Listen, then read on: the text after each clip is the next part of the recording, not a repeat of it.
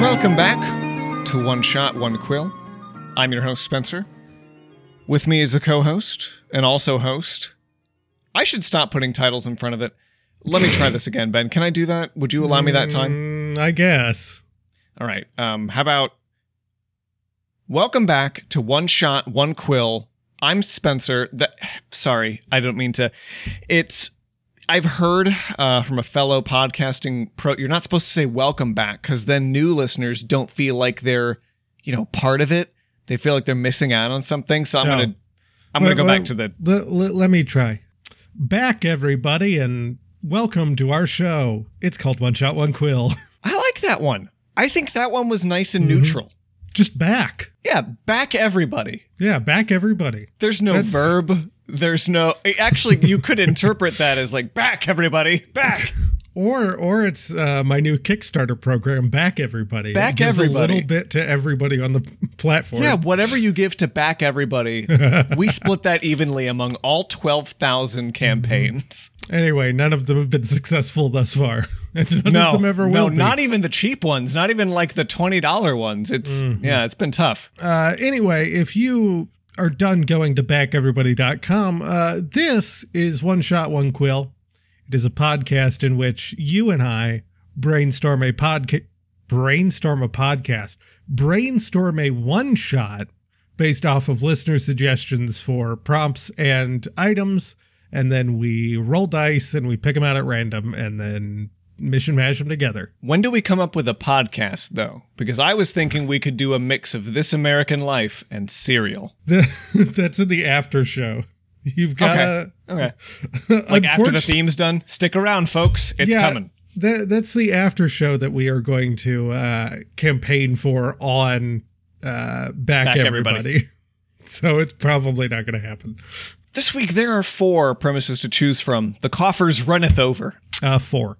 All of the animals, including insects, in a village have suddenly developed the ability to speak common. No one in the village is able to sleep due to the constant chatter, particularly due to the persistent, terrified screams of prey animals. That comes from Brittany. Thank you, Brittany. I get that the terrified screams of prey animals would be, something that might keep you up at night, but I think that the far bigger sound is going to be the amount of insects and birds and just everything else that in the middle of the night is sitting out there yelling, "Fuck me! Fuck me!" Just occasionally you'll get the terrified screams of some prey animal as it is caught and killed. Everything. This is a real curse. Can you imagine trying to do livestock auctions? What I was thinking, Spencer, was that this was the part of the plot that they absolutely just skipped over in the Dr. Dolittle movies. Yeah, I think everything that story was too cowardly to portray. This is Dr. Dolittle, but the part of the movie that they cut out where she's walking around and just having to hear all of the terrible ways animals are being treated by other animals. Was there a Dr. Dolittle reboot with a female protagonist? Because I was only aware of Eddie Murphy's role. I bet there was. I've never seen the movies. You took a shot in the dark and forgot Eddie Murphy played Dr. Dolittle. All right, no, we're all good. I'm sure there was a female one, but whatever. No, sure, it was right there with Ghostbusters. We have 2 items this week to complement this. Yeah, let's, 1. No, that's not on the list. No. What? Number 1, rubber ducky of assimilation. This magic item is made of rubber and resembles a bright yellow duck. Is there any more to that? Oh yeah, there is. The duck has a smiling expression on its face. No matter where this duck is placed or what it is placed in, I almost said what is placed in it, it will appear in its owner's bag in 1d4 hours. The owner will never notice its reappearance, even if their bag is carefully being watched. What's the assimilating part of that? Assimilating with your belongings. Thank you, Brittany, for that item. Could I strap a knife to it and throw the knife and then get the knife and the duck back? Yeah, but the thing is it's never going to be when you're expecting it.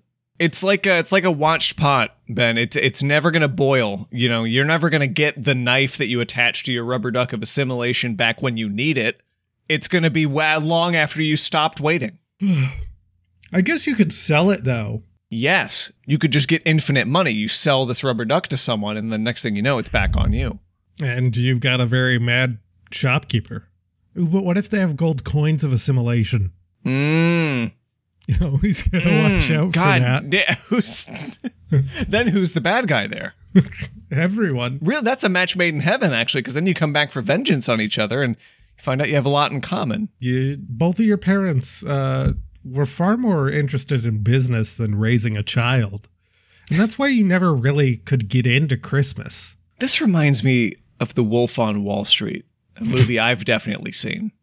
Ben, item number 2 is going to be transmutation smoke bombs. We could get to that. Did you say Wolf on Wall Street? Yeah, Ben. The Wolf on Wall Street. Where two people find love because they can't leave their office because there's a wolf roaming around on Wall Street. It's not safe to go outside. Yeah, I definitely watched a different movie. Tell me more about this fog.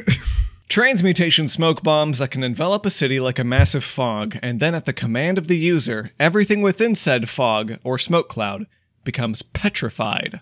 Just like a basilisk's ability, just turned straight to stone. This is an item that I don't think, which goes against the grain of the show, it's an item that I don't think is meant for players to actually have. This seems like a villain's tool. We've had plenty of things where the magic item is a villain's tool. I don't know who possibly could be the villain. I mean, that's the thing, is it really, I think a lot of these prompts lead us to, okay, we have a lot of issues at play here. We have a Pompeii city now, thanks to these transmutation smoke bombs. We have we have all of the animals, including the insects, in a village that have suddenly developed the ability to speak and are constantly horny and terrified. And we have a benign rubber duck. The mind truly boggles to relate any of these three things. I mean, we're, 38 episodes in now? Uh-huh. I don't think there's been a single harder concoction for us. Yeah, I mean... The only thing that I could even begin to think of is maybe like the town is all petrified and the animals are still fine and yelling in common, and the town literally petrified itself because they were so tired of listening to these animals. But I don't know how you fit that into an adventure. And I definitely don't know how you put the rubber duck in that one. What if we have an entertainer persona of the village, a wacky jester who just wants to kind of make life into a play at all times. But he's not taken seriously by anybody. In fact, he's sort of the blight of the village. Everyone sort of laughs at him, if not constantly irritated with him. And so he, by a series of accidents, stumbles into massive sorcerer powers, some draconic bloodline, whatever the hell, and gains inexplicably overnight these almost demigod powers, and starts using them for the purposes of turning life into a show. The first thing he does is he manages to make all of the insects and animals talk and sing along with him, unaware of the repercussions that's going to have, like them screaming all the time. And then, when people really still don't pay attention to him, I think he has this control freak moment, and petrifies everyone, turns them all to stone. To have a nice, patient, quiet, obedient audience. I would assume they just stumble upon this village, or they're sent to this village for some reason. Maybe someone's like, maybe it's like my daughter went out to deliver a shipment to Stone People Village, which is very unfortunate, real nominative determinism. But my daughter went out there to deliver something and she hasn't been back. Can you go check it out? And then they show up and everyone's stone. Everyone is stone. Everyone is stone. And all the animals are constantly yelling. Would you think some of the animals get petrified by this too, though? Especially with the pitch you had, it's like the animals are part of the show. Exactly. That's actually a really good point. That's a good point. Okay, so yeah, we would still have all the talking animals and everything that roam about, and we've got all these Pompeii statue people in the middle of their day-to-day. I think you've got a bunch of people who are just caught in, like, ears clamped over their heads kind of things. You've got the delivery person maybe like in the center of town, or like having just opened the tavern door maybe with that package right underneath her arm. I think that's something we could also, for the sake of the story, or for the sake of kind of moving the plot forward, we could take the package she was holding, have it clearly be missing, and who is it going to be in the possession of but the big bad jester? I think the jester shows up and is maybe going to try and coax the party into sitting and watching his performance at first, right? I mean, yeah, I think so. I'm trying to think of ways that this becomes a matter of choice, or we have skill checks and shit. Like, if you participate and follow along with his audience participation, kind of like our Witchlight episode, that lends its hand to all sorts of shit. Maybe this is like... some sort of curse you're dispelling. If you can get through the show with all of his audience participation challenges and all that, then it's like, all the things that he had done to make this show work.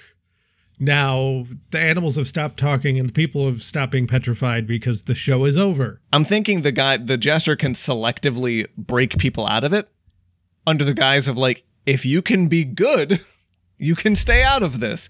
And so you've got like, a villager or two who are just kind of panic-stricken, quietly like, play along. And maybe they're one of the first people that snaps, they try and run away or something, and the jester demonstrates by petrifying them almost instantly that he is in fact the one that kind of ruined this whole village, and he's a mad tyrant. That kind of, I think, is going to put the party in a position to more than likely go along with it or know the consequences. Spencer, you know what I just want to add here? I know we're all for choice, but something I think would be fun. You know how the Nilbog has that little ability that keeps people from attacking it? Yes. And I think this jester also has that ability. I think so too. You can't just stabby stab this one. No, you can't. You really can't. And so I guess the element becomes, if you can't stab him, you have to potentially get him to hurt himself. Yeah, if you can get him to petrify himself somehow. That would be huge. I don't know how you would do that. Well, he has to do it with these little smoke bombs. We can scale it back a little bit and say that he's got, the ones that were big enough to do it to the whole town, but I think also if he's got little, like the snappers that you just throw at people's feet on 4th of July. Yeah. I think he's just got those that can also do it to individual people. And maybe if you can, I don't know, get a monk to deflect projectile. That could be something. If you befriend him, get him to see the error of his ways. Why don't we have that angle more in media? I mean, that's the secret angle for every villain in any sort of Dungeons and Dragons story, though, is what if you just talk him out of it? Have we thoroughly addressed what the duck's doing? Nope. Is it part of just a magic act? I mean, it's something that he clearly made, this jester. Why? I don't know. Magic act sounds like a thing. Its purpose in the story, I couldn't tell you. If he's kind of modeled after a Nilbog, do you think he's got a sudden ego about him? Like maybe the audience participation shit is to like put on a fun stage play in his honor? Yeah. And like he gives them the lead up sentence of like, will you naturally remember the time that I went to so-and-so? And the party has to then just kind of work off of that. If you want to subject your group to improv theater forcibly, run this one, Sean. Or if you want to petrify them and force them to sit through your improv theater. Even better.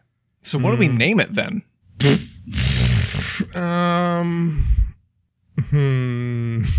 Yes, and you're now a statue. It's such a bad name. That's the worst. The PCB Theater, Petrified Citizens Brigade. I like Petrified Citizens Brigade. That's funny. I like that one. Okay, thank you for listening to another episode of One Shot, One Quill. Ben, is there anybody you would like to thank this week? Yes, off the bat, I would like to thank Morgan the Bard for our theme song, Alla Tavera del Goulier, off the album Lost in Time. If you Google those three things, you will find it. I would also like to thank those that have sent in suggestions to the show. If you wish to do that, and you don't have Spencer's phone number, you can do so by contacting us on Twitter at DNDpod. That is DNDPOD. You can DM us or tag us. We can see both of them, and we will. Would also like to thank people who have rated and reviewed us on iTunes. If you would like to do that, we really appreciate it. Go get your COVID booster. Ooh, do go get your COVID booster. Wear your seatbelts. Maybe that's my new thing. Maybe I'm going to give general good advice at the end of episodes now. Spay and neuter your pets. This is going to be my new thing. It's a new me.